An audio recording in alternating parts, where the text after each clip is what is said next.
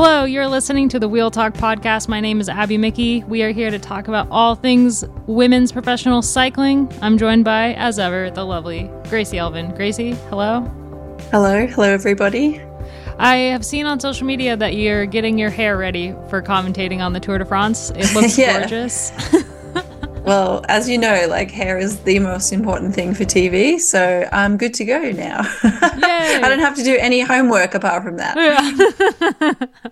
And Matt Denif, who's maybe a little less concerned about his hair. I don't know how you roll. Yeah. No, that's a fair assumption. Thanks for having me back. We are going to chat Tour de Suisse. A little bit of national championship action happened this week before we recorded. And also we've got a ton of listener questions again. And so we'll get to one or two of them at the end of the episode. This episode of the Wheel Talk podcast was made possible because of the generous support from our members. Monthly memberships start at just $11.99, or you can save 30% on an annual payment. For more information, head on over to escapecollective.com/join. That's escapecollective.com/join. And that really makes what we're doing here possible. The members of the Escape Collective are why we're here, able to do what we do. So think about joining if you're not a member. If you are, thank you so much for being part of this adventure with us. A special shout out to a couple of our lifetime members: Samuel Nugent, Michael Hecht, Peter Snoblin, Eric Wang, and Brandon Conan. Again, Dane gives me names. I don't know how to pronounce any of them, so I'm so sorry. But I'm really, really thankful to the 5 of you, plus everyone else who signed up as lifetime members of the Escape Collective. You have access to escapecollective.com for life. How exciting is that? Thank you so much to our lifers, but also to every member. It really means a lot that you've supported us. Should we just dive right in? We'll dive right into the Tour de Suisse. We'll start with stage 1. This is how we're going to do it. Stage 1 was very short, 56 kilometers long and lumpy, kind of similar to last year. Elise Chabbey went on a doomed solo move for pretty much the entire stage and was brought back in the final 3 kilometers. It was won by SD Worx Blanca Voss, her first World Tour win. A theme for the week, kind of, 2 out of 2, but we'll get to it. And Arlena Sierra finished second, which is another great result for her. I think she's proved over and over that she's a really exciting rider to watch on Movistar, and she did so again this week. But the first stage kicked off 4 days of exciting racing. I think just on Sierra, I think she's still such an underrated rider for what she's done. She hasn't got a huge stack of massive wins, but she's so consistently thereabouts, and I think it won't be that long before we see another big win from her. But yeah, 2 second places for the week from her? I think she gets written off because of the team she's on, because there's so many good riders on that team, but she's just one of the good riders. I think she gets kind of pigeonholed into working for other riders, like obviously Annemiek, but with the addition of Liana Lippert and Floydie Mackay, I think she's even more kind of been forced into that domestique role. But I think she's got so much potential, and she always has. I mean, Gracie talks about her all the time. I want to, before we talk much more about the stage 1, I do want to just set the tone with the very tragic passing of the male cyclist in the Tour of Swiss, Gino Mäder. I think that was just hit the peloton so hard and hit the cycling world so hard, and so many good outpouring of messages and condolences and just disbelief, and just very unfortunate circumstances. But you could just, I don't know if that was going through Elise Chabbey's head in that first stage, but it felt like she was just riding with just that little bit more energy, bit more passion or something. I don't know. I think as another Swiss rider, they were just, I just can't imagine how that would have felt on the day on the ground there in the peloton. And it was cool to see, Alicia Bay's already such a good rider in the peloton, as is Marlen Reusser, and they kind of just, it was kind of like them battling it out a bit that day too. And I think that was a really nice show of respect, I guess, if nothing else. Yeah, a really tragic thing to happen. And like, cycling is a dangerous sport, but you never think that something like that is going to happen. I was maybe a little bit surprised to see the race go ahead, but I think, like, for a rider, they would never want a race canceled on their behalf. It's a tough situation, I think. Yeah. I think in general it's the right thing, or the okay thing. I don't know if there's a right thing in that situation, but I think it's okay to hold the race. Maybe if the family and close loved ones of Gino, thought that was still appropriate. I think if they felt strongly about it, otherwise, that's when you have a good look at it. But I think, keeping the race flame alive was a nice way for people to process it in their own way. Yeah, I noted Marlen Reusser talking after the time trial. She had some nice words to say about Gino and said that she found herself instinctively taking it a bit easier on the descents the previous day, and I guess throughout the race as a whole. And yeah, not too surprising really. I'm sure she wasn't alone in that. I think anybody that saw that news and then got on a bike in the days after, professional or otherwise, probably had that in their head and took it a bit easier. And yeah, just a horrible thing, and really feel for everyone that knew him and was close to him.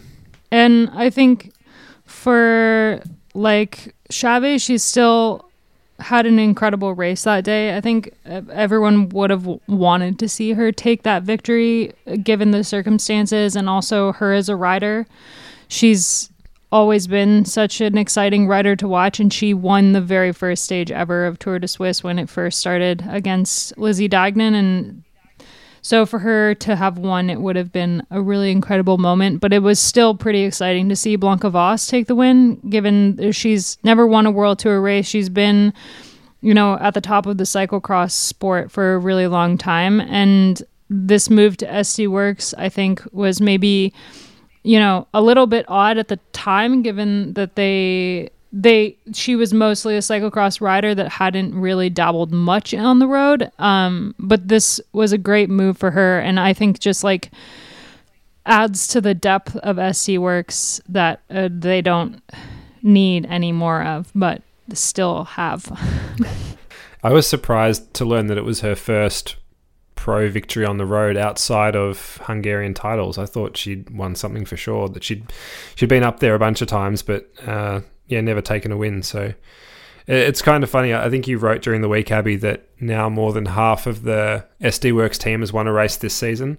It kind of reminds me of like being in primary school or whatever, and I don't know if you guys had this, but like collecting footy stickers or whatever sports stickers they were. You get like a book with all the players and you collect the stickers and you need to fill them in. You're trying to collect the set. It almost feels like SD Worx is doing that. Everyone's got to get their win this season, and wouldn't back against them, I don't think.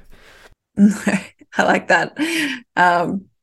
It does seem like that, doesn't it? I just love that they are giving so many riders so many opportunities, and not just being like, this is our plan A, these are our top 3 or 4 riders, and that's always plan A. I think that's the safe, conservative team plan that you see a lot of teams sticking to, and in some ways they have to, because their best riders are so much better than everyone else. But like to see them all quite versatile in their roles, I think is also really interesting and motivating to watch, to see Marlen Reusser and Demi Vollering jumping between leadership and support riders, doing super lead outs, ripping it when they're trying to pull stuff back, then winning. Like, I think that is also really cool. It's not just the riders that are winning, it's how they do it. I think a lot of other teams could maybe learn from letting their younger riders or their domestiques kind of try to go for it. Maybe that's one of the reasons that other teams just like can't figure out how to beat SD Worx. Because like if you look at their biggest rival, arguably Trek Segafredo, they're biggest upset win of the year. Granted, SC Works didn't have their A team there, but still at Trofeo Alfredo Binda, when they let Shirin kind of go for it, and she wouldn't have been their top rider on the day. I think they were riding for Balsamo that day, but they still, went a little bit rogue with the team plan, and it worked out in their favor. And I think that they could potentially, more teams could do that, and maybe we would have a little bit more even of a fight on our hands. I don't know. The question of how to beat SD Works, I don't know. I hope someone finds out soon. Yeah, I don't think that's our job to answer that question. But yeah, going back to what you were saying, Abby, I really like that they're allowing those riders to gain that experience. And I can't remember if I've talked about it already on the podcast, but it's just like something I was quite passionate about when I was racing, was trying to it was mostly the argument I had with the directors of how do we get everyone to have a shot at understanding what it feels like to have the pressure and executing on that pressure, and doing it at small races is the best way to do it. And the argument for having second tier races, not just for developing teams, but also for developing riders in good teams, is that they're allowed to go to races that are not World Tour, or in this case, aren't as prestigious in the World Tour, and they can have the pressure. They know about it for most of the season, that's their race, that's their responsibility to prepare for, and the team will back them. So they have to show up to the race in good form, and mentally they have to be prepared to win, and they have to pick that stage that suits them and execute or not. That is the golden opportunity for you to learn how to be a winner. And that was just something that I wished we could have seen more when I was racing in our team, because sometimes and Lizzie Deignan said it in that really nice interview that they did as a highlight for her with the Trek team, of one day you'll be in the breakaway, and that breakaway is going to be given a chance to win by the peloton, and how do you win in that situation and not just be a support rider? And I think that's what SD Works are doing quite consistently now, is they're taking teams and riders to win at races. Maybe it wasn't their plan in that meeting the night before, but the way that they still have that empowerment in the team, that they can still be versatile on the day and be adaptable. I think that it's not just about their physical talents that they've been signed for. It's the way that culture is developed and consistently enacted in that team. I think that's why they get so many good results. Yeah, I have to. I haven't ridden in pro teams before, obviously, but I have to imagine that giving those second tier riders a chance to go for the win builds greater cohesion in the team as well, because they have their leaders, the team leaders in quotes, riding for them, and then it kind of, I guess, builds a sense of, you got the leaders riding for them, so then they're probably more inclined to put themselves on the line even more the next time they're back in that support role, and vice versa. I have to imagine it's kind of a synergistic thing that brings everyone closer together and only benefits the team as a whole. Before we get into the finish, because I want to talk specifically about the final 3K, have you guys, speaking of SC Works and team cohesion, there's rumors floating around that Kopecky might leave the team early. You guys heard these rumors? No, that's a good one. Some gossip there. It's sure you'd heard them.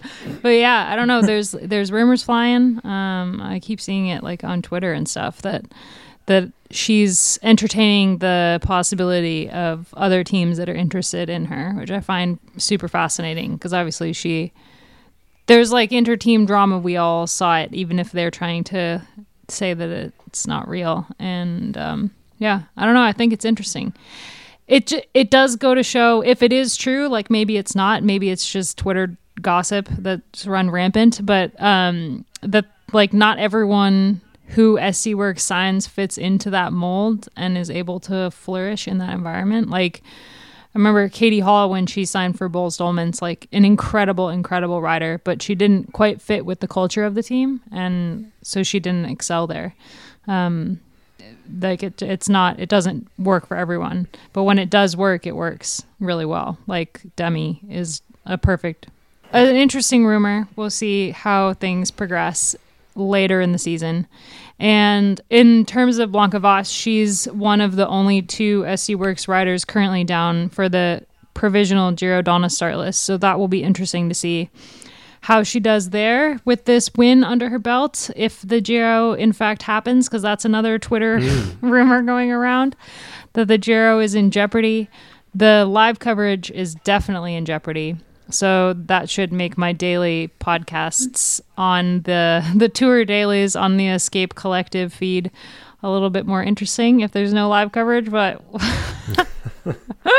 we've got audio diaries lined up, so we'll at least know something about what's going on in the race. I want to talk like a little bit about, or should we talk more about the Giro might be canceled? I don't know. It's not confirmed yet, although we still don't have like official route like maps or anything yet. They just have there's just like distances and the towns that was kind of floating around, but the race hasn't actually released stage routes yet. So it's in like 8 days. I think we could speculate, but I also just don't think it's worth talking about. I think literally the day of the stage 1 will be like, okay, this is what's happening. Cool. Yeah. I think that's a good call. That's a good call. Yeah. You never really know with the Giro. It's always been like this. Exactly. The final 3K of the first stage was super chaotic. It was really, really technical. And I want to talk specifically about this move by Elisa Longo Borghini, because there was this corner, this left-hand corner that she took just really well and basically dropped everybody in the final. I think it was 1.3 kilometers about, with Orlena Sierra on her wheel. And then SC Works was really quick to get on top of that, as they always are, you know, but it was an interesting move by Elisa, and also great to see her back at the front of a race since she's been kind of out of action for a little bit. Yeah, I think we definitely saw a good range of technical abilities in this race. I didn't get to race in Switzerland much. I did a couple of like lower level one-day races there and really loved it. I wish that we could have raced more, so it's cool to see some actual proper racing there. But you could just see the roads were not dangerous, but like quite narrow and twisting and turning, and you could just see that spread of abilities quite clearly in this race. But watching Longo Borghini take that corner was like, especially in the finale, it was pretty exciting. And just to have that like will they won't they in the last 5 minutes of the race, it's just entertaining more than anything. But for me, it's fun watching Elisa just race now a bit more on instinct and trusting herself, her abilities, her strengths, instead of second guessing herself like she used to in the past. I think that's also fun to watch. Yeah. Yeah, and like you said, Abby, she's coming into some really good form ahead of presumably doing the Giro and the Tour, or at least one of those, I would assume. But she had a great week, 5th on that first stage, and then a really strong time trial, and then ended up 3rd overall. So that bodes very nicely for the weeks and months ahead. Yeah, we'll see who Trek takes kind of as their leader for the Giro, because I think it's a race that's really dear to Elisa's heart, obviously, Italian. And she's been on the podium there before, but I think Gaia Riolini is maybe their shot for the Giro, and then Elisa for the Tour. But they might do like an FDJ Suez move from last year, where they took Marta and Cecily Sile to the Giro and the Tour, and they like swapped roles at each, or they were supposed to before Marta was in that crash. But like Sile worked for Marta at the Giro, and then Marta was working for her at the Tour. So they might do something like that with the Italians on their team, Trek, but we'll see. Stage 2 was a time trial. Kind of hilarious that it was a 25.7 kilometer long time trial that was like just basically double the road stage the day before. I found that entertaining. But I mean, it's a relatively like long-ish time trial. 36 minutes Russo won it in, but it seemed long, I guess, given the day before. And Russo took the win with Demi Vollering coming up second and Elisa Longo Borghini in third. I think the best part of the entire day was not the racing, but the shots of Demi and Marlon at the finish chatting. And like, I don't know if they knew that the camera was on them with volume as well, with sound, but it was really funny. What were they saying? I missed that part. Oh, they were just like chatting about how their power and like if they'd overdone it. Vollering was saying that she was sitting at 360 watts for the whole time, and she thought maybe she'd overdone it. And you're like 360 watts for 25.7 kilometers, like that's bonkers. And then there was the funniest moment was the Swanee went to hand them like a bag of baby wipes, and Marlon Russo was like, "We didn't do a caca." It was so good. It was seriously so funny. It was just like they clearly had no idea that they were being filmed.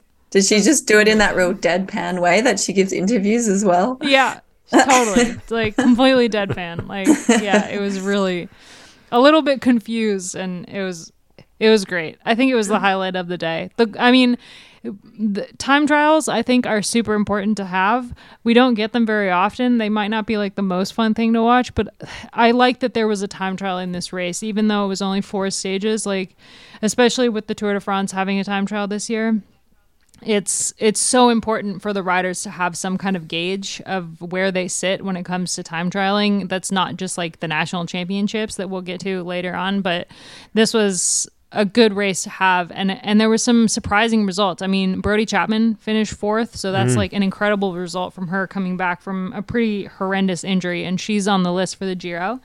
She will be doing audio diaries for us, so that's pretty exciting. And like Anna Kiesenhofer was 6th, the Olympic road race champ. So it was a good race for gauging how people are riding in a time trial ahead of the Tour.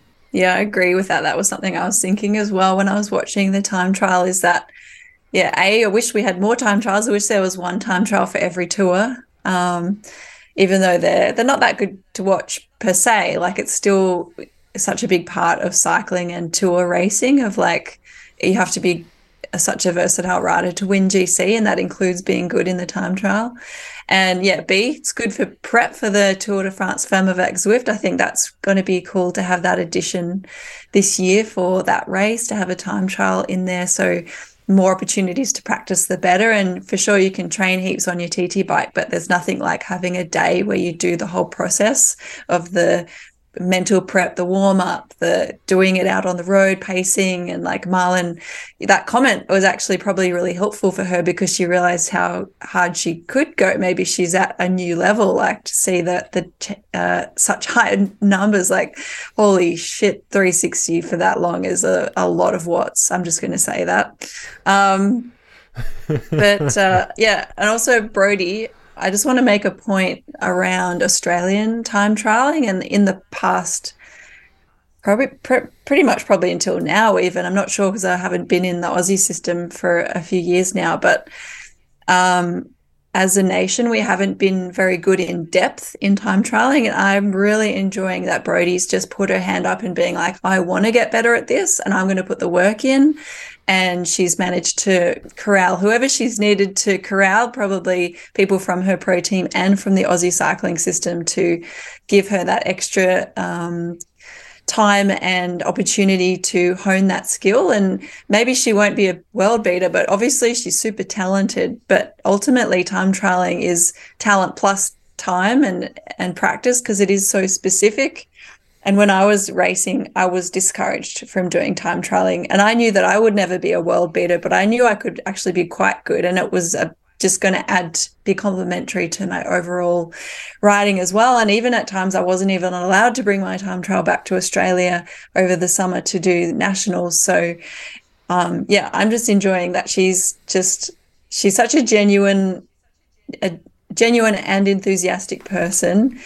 If you know her at all, but the way she comes across in interviews gives you a good idea of the kind of person she is, and that she doesn't really care. She doesn't give a shit about what people think of her, and she just wants to try stuff and have fun and work hard. And you could really just see that this week. So yeah, just props to Brodie that she's just bossing it. Yeah, I really liked her comments on Instagram as well afterwards. So obviously this was a very strong performance for her, but the way she reflected on it was, what did she say? Another step forward in my time trial quest. So it wasn't like, this is the end of the road. This was, hey, this is a good step, and now I'm going to keep going to the next thing. So yeah, I think there's something in that for sure, and it's inspiring to see somebody, like you say, Gracie, put their hand up, take on that challenge, and want to better themselves. So good on her. I think also, like, I don't love social media all the time, but when it comes to following riders on social media and kind of seeing what they're doing in preparation for races, if you follow Brody, you saw she spent a ton of time on her time trial bike and was working a lot with Trek Segafredo after their altitude camp and before Swiss to make the gains on the time trial bike. And it's really cool to see that on her social media, like a bit of behind the scenes, and then see a result come out of it. Like, it's cool to watch that story progress. I don't know if she's doing the tour, so if we'll get to see her kind of at the tour stacked up against the best of the best, but I would assume with this kind of result that she would be one of Australia's picks for the World Championship time trial. I guess we'll see. I hope so. She deserves to go. And sometimes selectors of those championship events go, we're only going to take people who are medal contenders. And I think that's just such a short-sighted way of seeing things. So I hope she can get that opportunity to go and race. Yeah. Yeah. Olympics next year too. Something to bear in mind. Oh, man. I can't believe that it's already next year. It seems like it was just last year that we had the Olympics. All right, stage 3 was the stage that finally ended SC Works' 20-win streak. It was a really aggressive stage. I think that a lot of people who didn't watch it would have boiled it down to just a solo move by Urska Zigart, but there was a ton of action going on behind her. And I think it was cool to watch because a lot of the attacks going on behind, it was a lot of Kashini Wadoma spent a lot of time trying to get off the front and joining a breakaway that was in between the peloton and Urska Zigart. It was more just those attacks that kept the peloton going that brought back the solo move than any work by one single team. I don't think that SC Works particularly got on the front and did a ton of work to bring back Urska Zigart. I think that they more were following the moves that were happening behind. There was a bunch of attacks from Team DSM as well. And in doing so, they were going faster than a solo rider out front. But it ended up that Eleonora Gasparini won the stage. Actually, she was third on the first stage. So it's another good result, obviously, adding on to a good result she'd had already in the week, and getting her first World Tour win is a huge deal. And it was a reduced bunch, like 25-ish people, because it was a pretty hard stage. There was a lot of climbing in it. You kept saying Urska Zigart there, Abby, but I think you mean Tadej Pogacar's partner. I think that's the correct term. Yeah. Gotta love Belgian media. Anyway, yeah, just fascinating stage and heartbreaking to see her get caught so close to the line. Was it 100 meters to go? It's like less 50 than that, meters. Maybe? It was real close. Yeah. Real close. Just on that though. map, she made a funny post the other day, maybe yesterday or today, and it's like a video of Tadej sitting in a chair, and she's like, "This is Tadej Pogacar, aka also known as my boyfriend." Yeah, so good. There was I think Canadian media outlet. Yeah, they published an article yesterday, I think, talking about Pogacar but referring to him as Zigart's boyfriend, which I thought was beautifully done. Nice. I mean, it was really is it classic Belgian cycling media or Belgian media? I don't know, but it was really disappointing. It's just kind of like, I don't know, like a forehead slap situation. But she had a great ride. I mean, I think she's had a couple impressive performances throughout her career, and a lot of it has been on these like high mountain races, and the Tour de Suisse is not like at super high altitude, but it is up there. And I think for her, like, I wasn't surprised to see her have a good performance. And again, on stage 4, she was in a select group when it came down to like the pointy end of the race.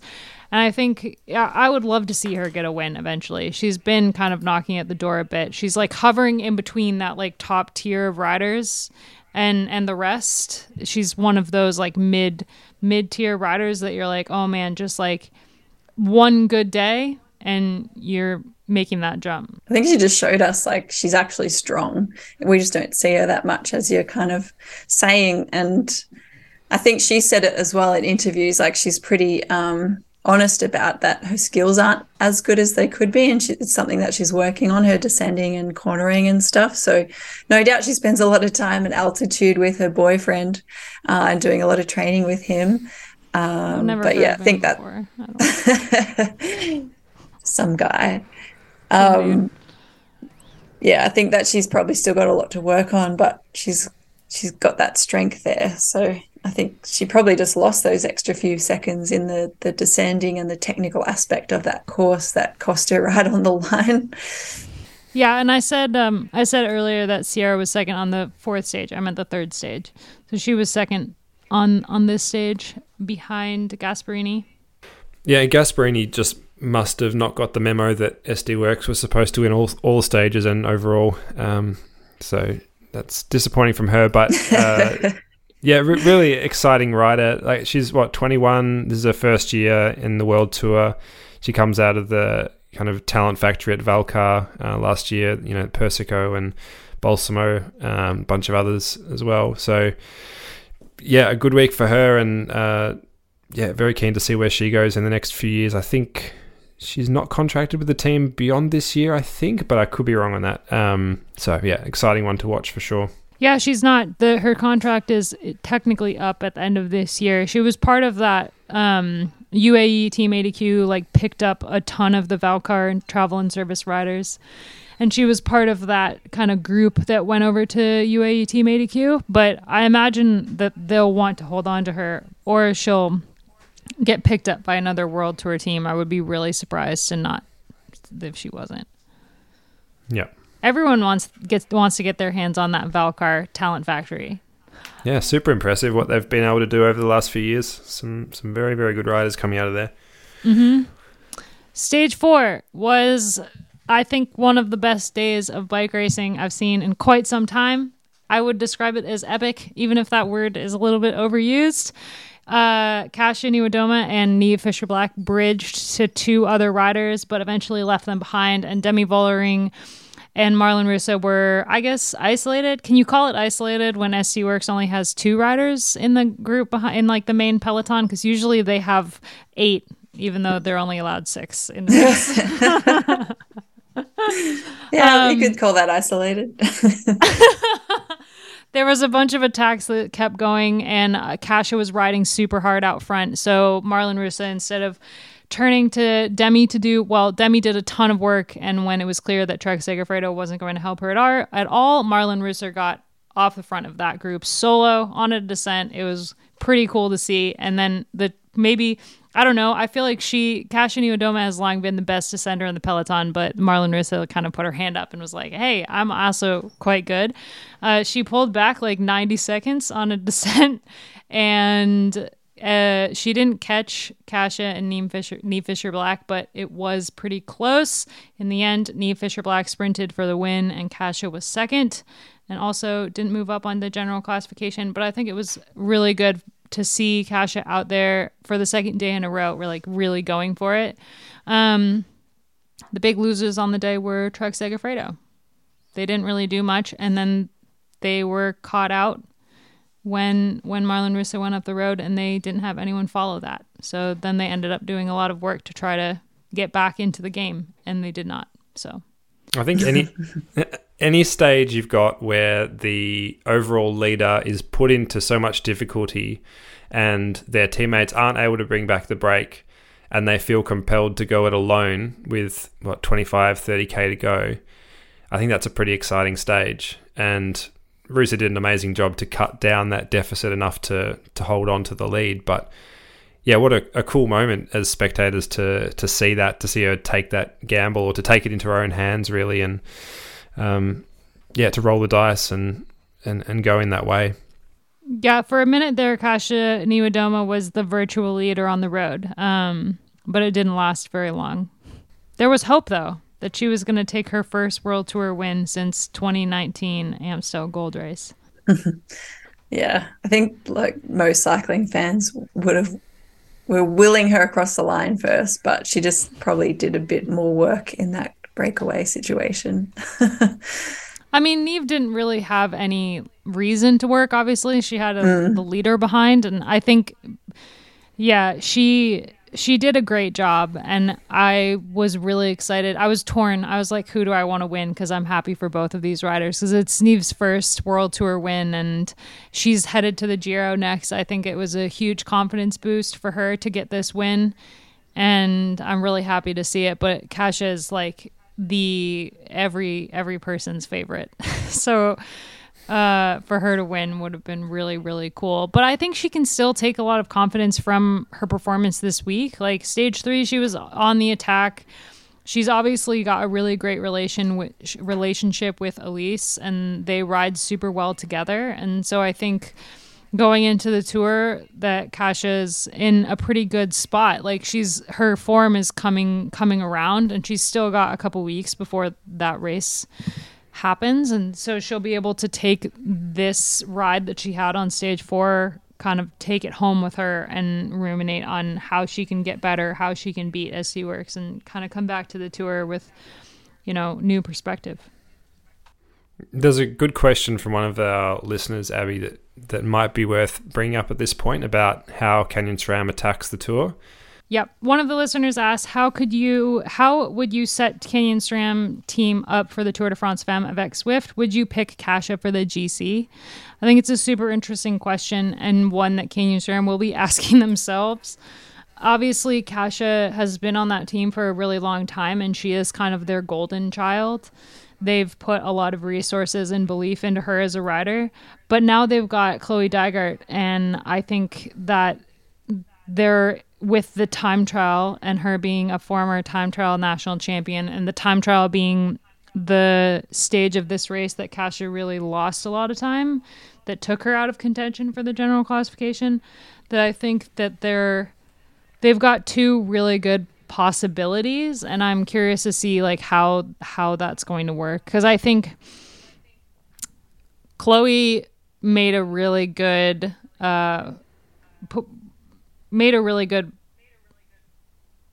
proposition. I don't know. What's the word I'm thinking of? Yeah, Chloe made a great argument for herself being their GC leader in her races this year, especially at the Women's Tour. So I think that it's a hard question. What do you think, Gracie? Yeah, I think that's tough as well. I think they just have to, obviously the team knows a lot more than we know that we'll ever know just by watching races and going on social media. Someone might not be feeling up to it, or there's something else at play. So it's tricky because what do you need to do to prove your value as a leader? And, does such a great result that Kasia got last year at the Tour then qualify her as the leader again this year, or does it come down to this season and the results that they're getting now? And I think that's really a tough one to weigh up, because form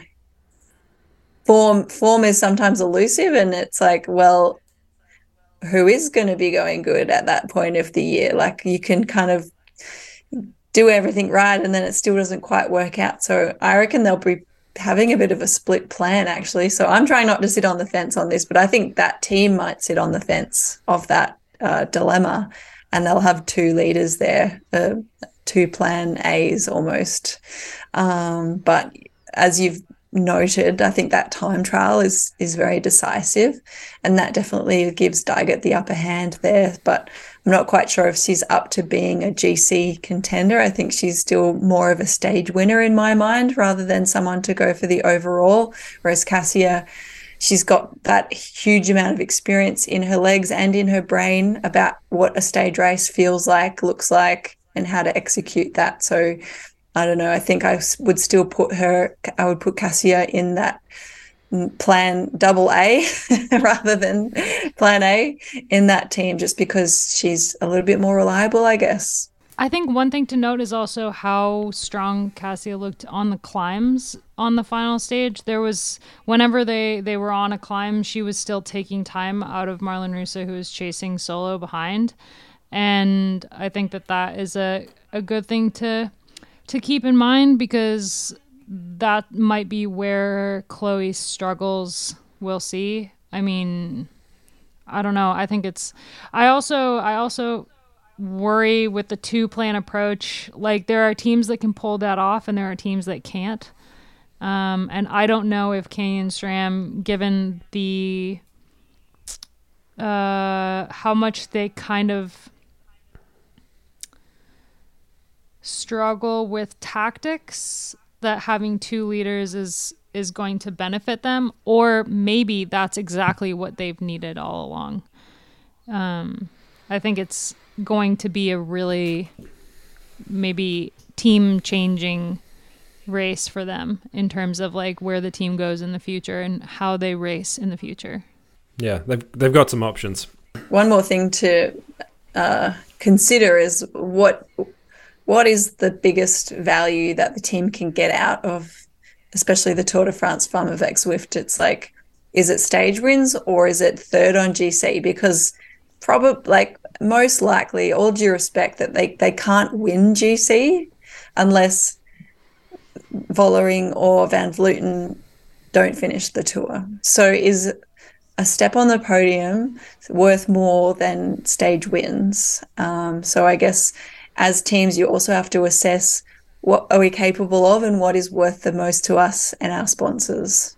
Yeah, I think that's a great point, and I wonder if there's a world in which Canyon SRAM doesn't even try for GC, or if that's like their plan C and they're more focused on the stage wins. And maybe they try for the green jersey with Daggett, for example, or they make that their main plan, but then they give Cassia a bit of a more free role. She's not necessarily the leader, and she can not have to worry about GC, which will then allow her to save more energy for specific days where she might have a better chance of winning a stage, for example. Or I'm not sure, but they've got a lot of options, and I think that'll be one of the fascinating stories in the lead up and once the race gets started. I think the only thing that we can say with complete clarity and no question at all is that Daggett is looking at that time trial and she's like, that's mine. Yeah. I'm looking forward to that for a time trial. There's going to be some good fights there between a handful of riders. I can't wait to see her up against Marlon Russo at the time trial. I think we're missing Van Dijk, but it's still going to be like such an incredible battle. Time trials aren't always boring. Like, no. That might be like the best stage of the whole thing. Look at the men's Tour de France that one year when that one guy beat that other guy on the time trial the final day. That was exciting. when Zigart's boyfriend beat the other guy, right? Yeah, exactly. So in the end, Marlon Russo was able to hold on to the general classification. She was super excited. I think her interview after the race was, except that she was coughing quite a bit, but she did an incredible effort. And she said that this was her biggest goal of the year, and the team really got behind her to take it, and that it meant a lot. And so, yeah, good to see. Demi Vollering second, Elise Longoborghini third. Again, she really likes third place. She sits there quite often. Often behind two SD Works riders as well. Sad. Womp, womp, womp. Kasia Niewiadoma was only 7 seconds off of getting herself onto the general classification podium. Oh, so close. Hope there's some fire in the belly. And, I think it's good for, like, kind of back to the Canyon SRAM question, I think it'll be really good for Kasia to have that inner team, to have someone in the team challenge her leadership. I think that maybe, she's been the out-and-out leader on the team for so long that it's maybe will add a little bit of fire, maybe like push her a little bit. You can become complacent if you're in the same role for as long as she has been. I don't know if she is, but it is possible that a human could feel this way. A little bit of other. Well, do we have anything else we want to say about Tour de Suisse? I think it was a good race. My only problem with Tour de Suisse is that why is it a Monday, Tuesday? Why don't they just start it on the Thursday? Is it to do with the men's race? Yeah, I think in some way? so. But it's still annoying. Yeah. That's why we're coming to you so late this week. It's because the race had to end before we could record a podcast. It's frustrating. It's just not great for like viewer numbers, I imagine. Anyway, National Championships week is this week, and we've already had a couple time trials on the Wednesday. Really exciting results from the British National Championships and the Dutch National Championships. Rihanna Marcus beat Demi Vollering and Annemiek van Vleuten. She beat Demi Vollering by almost a minute, 55 seconds. And this is like the most exciting thing that has ever happened on the Dutch Time Trial National Championships. I feel like this is such a massive upset, but also like unsurprising if you've kind of watched Rihanna Marcus's progress over the last couple of years, but really, really exciting. And she said that this was her main goal for the season, was the national championship time trial.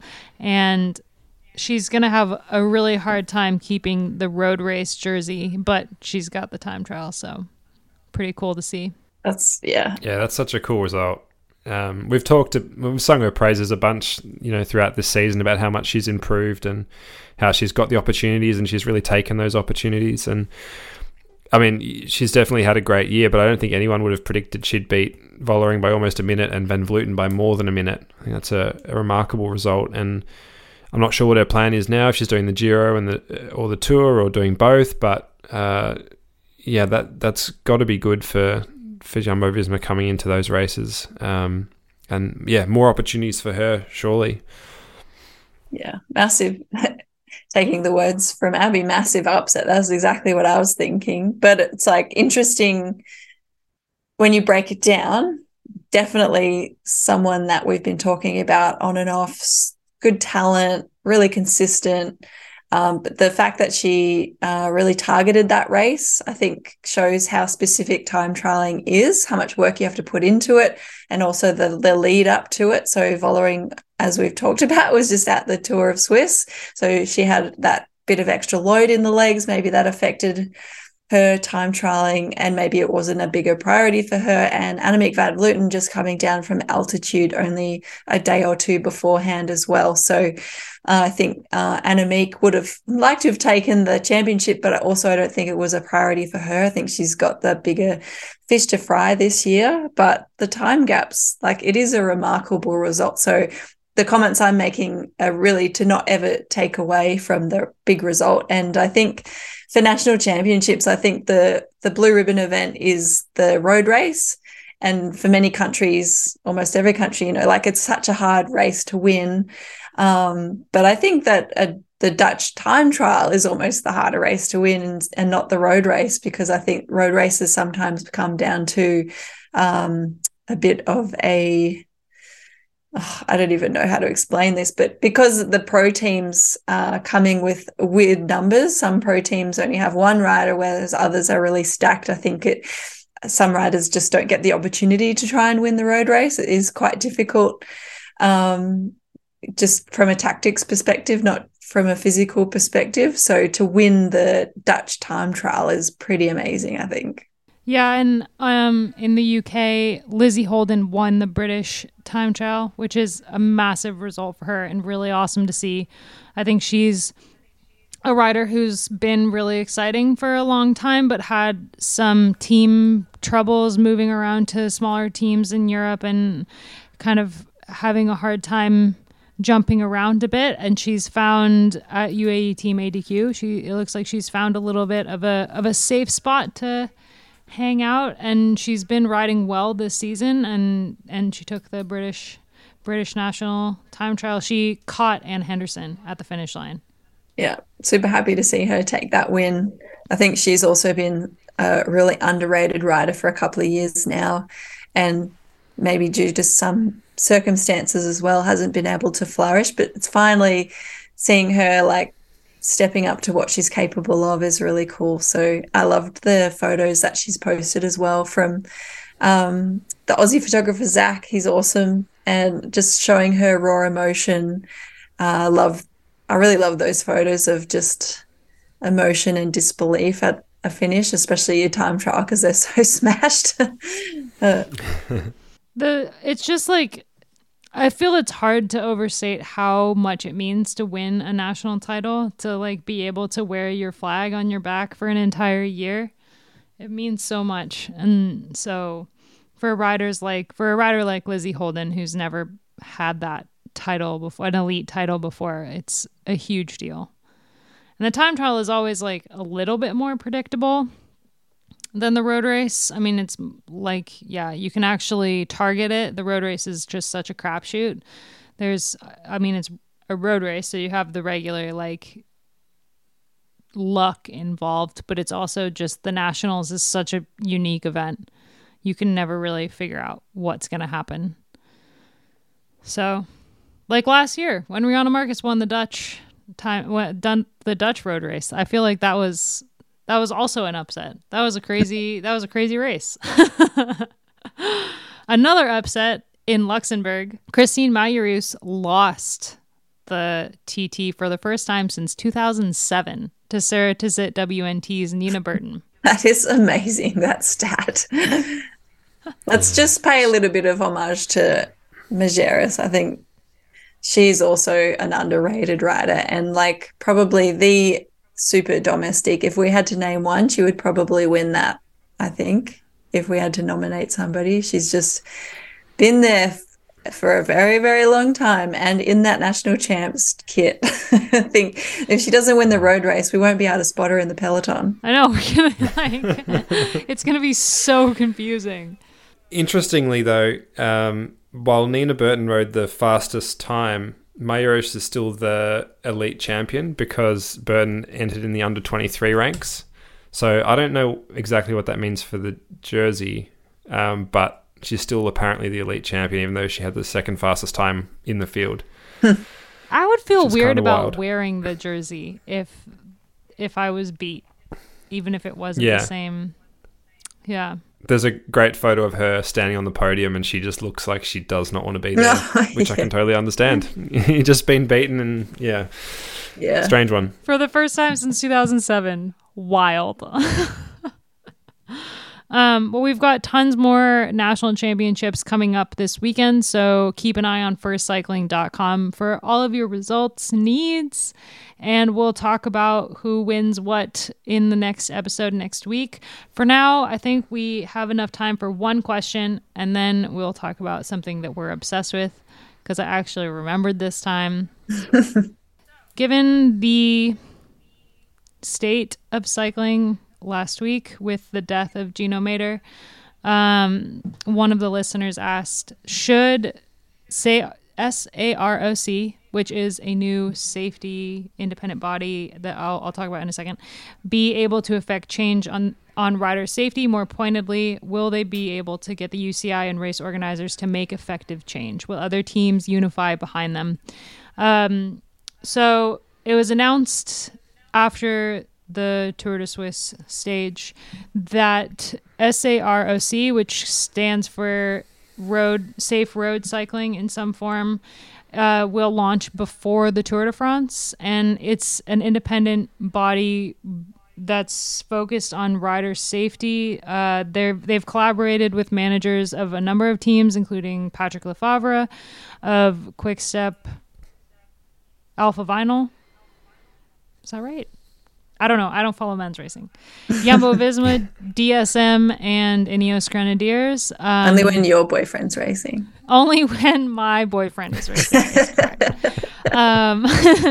Even then, he's about to be riding for like a new team, and I'm not going to understand for at least 3 months. Because Trek has it. No, we have to know, because the women will also have new kits and a new name. So there you go. They also have the support of Lepartient, the UCI president, and Flanders Classics. The project reportedly was kicked off after Jakobsen's Poland crash, and the role will be to advocate for and organize stricter and more consistent punishments for in-race accidents, as well as employ dedicated professionals to conduct inspections of race routes and safety measures well in advance of events taking place. It's important to note that it's not the first safety-related independent body to form and that the others were not successful. But in this day and age, are they going to have more success than previous forms? I think this is an interesting question, especially ahead of the Giro Donna, which is maybe not the safest race ever on the calendar, and after the women's Pyrenees race that was just canceled mid-race due to safety concerns. I think, I don't know if it's social media or what, but I would hope that because there's so much more attention now on rider safety in the last couple years, that this independent body would be able to have some kind of positive impact on cycling. But it's also like, I think we've talked in previous episodes about how cycling is so kind of stuck in the past that things like this don't always seem to end up being the most successful things. I don't know. Gracie, I'm curious what you think, having been part of a union. Yeah, it's interesting. I don't know enough about this particular group to pass too much comment, but from what I can gather, like you said, they're safety focused, and that sets them apart from CPA and TCA in that they're very specific about their aims and their mission. And being an independent body is important because you're really trying to take away as much bias and influence as you can when you're doing research and reporting and consulting to the parties that can then enact that change, which is the UCI. So that's why they are building that relationship with La Partillante. Arguably, you could say that this is the UCI's responsibility, but they would, have a certain level of bias there that maybe wouldn't make due process as efficient or fair or whatever as it should be. So it is important to have some independent bodies there to just keep things honest and keep things transparent and ultimately rider focused. I'm not sure what their level of collaboration is with CPA or TCA, another thing that I can't comment on. So I hope that there is some collaboration there. And I think that going on to the next part of the question is there space for more than one union or representative body? And I think, yes, there is, because I think that you can be mind blank. You can be complementary of each other.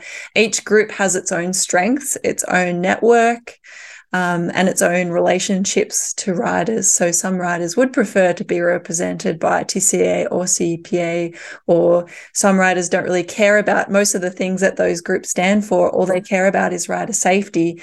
And that's where you can catch that other group of people with this specific rider safety group. So look, I'm not sure how this is going to come out in the wash, but ultimately anything that is rider focused is a good thing, as long as it's not too isolated in itself and it's not trying to reinvent the wheel, because a lot of people have done a lot of good things both in CPA and TCA. So I think that there's already been some ground covered that doesn't need to be covered all over again. And if they can really work together, I think that could be a good thing moving forward. Yeah, I think you nailed it, Gracie. The only thing I'd add is that, and this doesn't really answer the question that the listener asked, but I think it will just come down to that collaboration and what that looks like with the unions, with the UCI, and with race organisers. It's obviously a good thing that there's a body set up to look after rider safety. That's been, it's been a long time coming, and as you said, Gracie, it should be the UCI that's doing it. But ultimately, it'll come down to what impact that group is able to have and what influence it's able to have on those who are in positions to make those decisions. And I guess the short answer is we just don't know yet. We'll just have to see, and hopefully they can steer things in a more positive direction. I think also it's important to note that a lot of the players in the game are men's cycling oriented and not so much on the women's side. There's a couple of teams that are involved that have both a men's and a women's team. But the whole thing was really brought about by men's cycling. So I guess I'm just hopeful that this does also impact positively the women's peloton, because it took the women a really long time to have like a women's branch of the CPA, and for example, so when it comes to the women's side, yeah, I think we know even less than what they are going to do for the men's side. Yeah, I totally agree. I think that's a great point too, in that it can't just be about men's cycling. It has to kind of be a blanket approach to cycling. And that was something that was really obvious to me when I was at the Tour last year, following the men's race for 3 weeks. You see all the finishes, you see most of the course.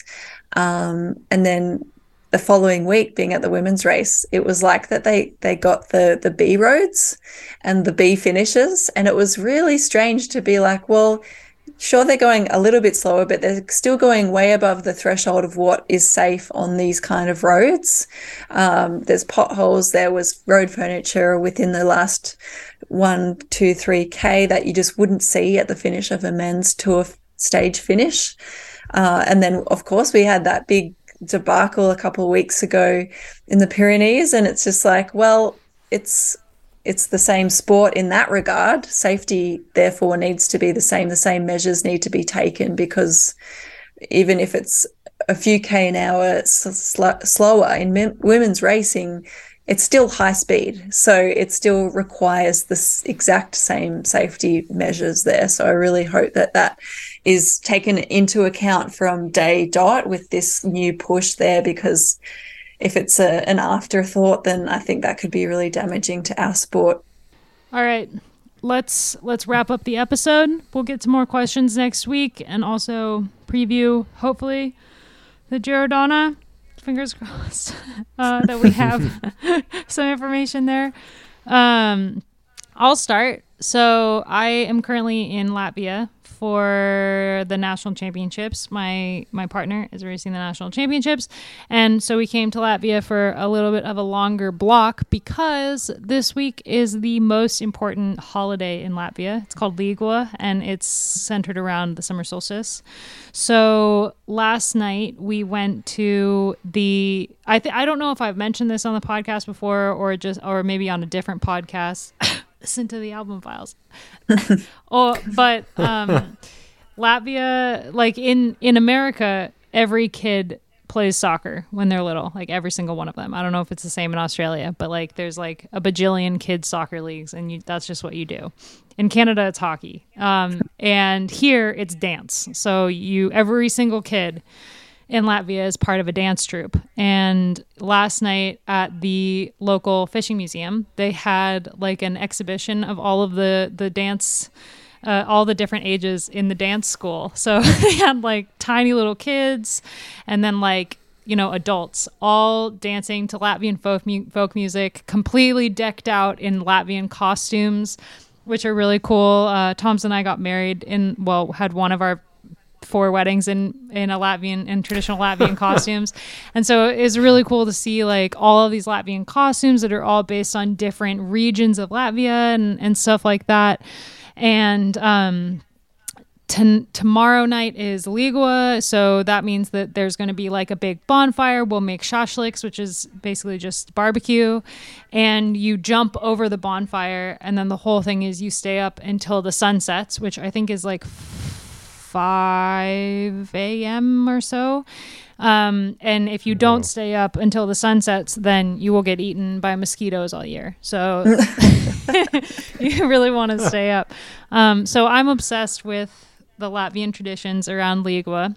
And today I will go to the meadow and we pick a bunch of flowers and make flower crowns. Lila will get her first flower crown, like proper Latvian handmade flower crown. And she had the time of her life watching the dancers last night. Oh my gosh. She was twerking up a storm and clapping like every time. There's a lot of clapping involved in Latvian dancing. And so she was just like clapping like a crazy person and yelling because she was like so into it. And she kept, every time we put her on the ground, she kept trying to like crawl into the dancers. So it was just like, I'm totally obsessed with this, and I'm just so excited to like be here for Ligua. And then the National Song and Dance Festival kicks off next week, which is a huge deal in Latvia. It only happens I think every 4 years, and it's like really incredible. I recommend Googling it and watching some of the dancing on YouTube because it's really cool. That's awesome. I love that. I'd love to good. experience that. I'm jealous of the flower crown too. That sounds fun. Man, the flower crowns in Latvia are like something else. I mean, I got to wear one for 2 of our weddings, and it was really, really cool. And it was funny because the tradition is that once you've gotten married, so you have like a midnight ceremony at a Latvian wedding, and it involves a bonfire and like throwing things into the fire and like symbolic things like that. And then you pass the flower crown on to the next bride. And I was like, you mean I have to give my flower crown away? No. So I like insisted that there were 2 flower crowns made so that I could give Agrita, one of my friends, like the flower crown that was supposed to be mine, but I just didn't want to give it up. And during the ceremony, our kind of like maid of honor person who was doing the ceremony, the Latvian ceremony part, she was like, normally if Abby was Latvian, she would pass on her flower crown, but she's refused, so we have a second flower crown. Oh, it's so funny. Yeah, but they're really it's a really fun tradition, and there's a lot of like Latvian traditions going on right now all around us, so it's pretty cool. That's nice. Nice too that you can introduce your little girl to some new family traditions as well. That must be really special. Mm-hmm. It's pretty cool. She's loving it. It's so wholesome. So lovely. Matt, what are you obsessed with? Oh, I'm going to really bring the mood down after that beautifully wholesome story you told. And like, Matt this is is going to sound obsessed horribly sad. with Magic the Gathering, Lord of the Rings. Yes, it's true. Yeah. Wait, really? So, I think I've got to bring it up. Yeah. Just to geek out for 20 seconds. I've for years I've played this game called Magic the Gathering. Some of you've probably heard of it. Super nerdy collectible card game. It's been around forever. I think more than 30 years now. Imagine Dungeons and Dragons in cards, basically. Super, super nerdy. So much fun. I love it. Abby, you're laughing. You used to play it. I know.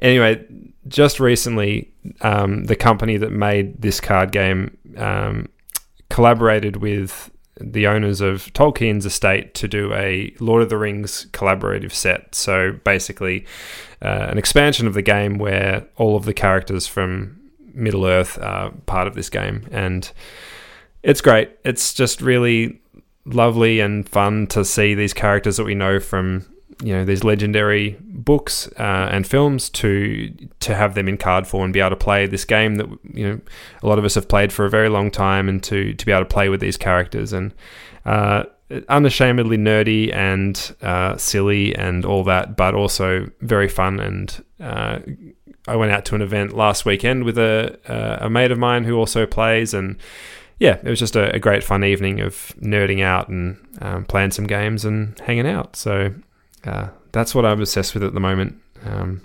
Don't hate me too much. Oh, that's sweet. That's wholesome. The art, it is wholesome. The art on these cards is like next level. It is unbelievably just beautiful. Like the cards are so beautiful. And the way that Magic the Gathering rolled them out was to have Elijah Wood like do some funny videos on their Instagram, and it's just cool. So much fun. He's funny. Yeah, like he's a funny guy. He is, yeah. He's great. Are they making a Lord of the Rings TV show, or am I just making that up? Well, they have one already. They have one. Okay. The Rings of Power. Okay. Abby's favorite. It's so bad. I really want to like it. I do. Yeah. Hopefully the second season they like learn from their mistakes. I doubt it, but I think that I did hear though that they're making another Lord of the Rings TV show that's the Lord of the Rings. That's not the Rings of Power is like Histories of Middle Earth, like yeah. Yeah, maybe that's what I read. So I don't know, but it's a good time to be a Lord of the Rings fan, that's for sure. It's always a good time. It's timeless. That's so true. I just the other day saw a map of New Zealand with all the Middle Earth, like where everything was when they did the filming, and I was like, I must go to there. I've always wanted to go, and every time I see it, I'm just like, you can go to Hobbiton, whatever it's called. I know. That would be pretty fun. Go visit Rushley Buchanan and go to Hobbiton. It would be awesome. There's a road atlas that I bought 15 years ago when I was 10, 15 years ago when I was driving around New Zealand. And it's just like a regular road atlas, beautiful maps, whatever. But it has all of the filming locations for it spread out, like just in this atlas. So you can, do your trip and then just happen to pop out to the Shire or pop out to Mount Doom if you feel like it, or whatever. I think it's really cool the way that New Zealand has embraced that. They like made it their own in a way. Oh, yeah. Like completely, yeah. Gracie, what are you obsessed with? Oh, mine's pretty boring, actually, because I am about to head over to Europe on the weekend to go to the Tour de France. I get to work again. And so I've just been obsessed with the tour and like what I'm packing and all that stuff, but also the Netflix documentary, which has actually I found really good. Like, it's not like groundbreaking TV, but it's entertaining and I've gotten a lot out of it. It's great homework for me because I feel like I've already forgotten a lot of what happened only a year ago. So I'm brushing up, I'm doing all my homework, not just my hair. And yeah, I thought, like, because I was on the ground last year, like I was remembering a lot of stuff as I was watching this, and I realized how many stories they couldn't tell and that they could only tell so many stories in 8 episodes, and the ones that they did pull out were quite good.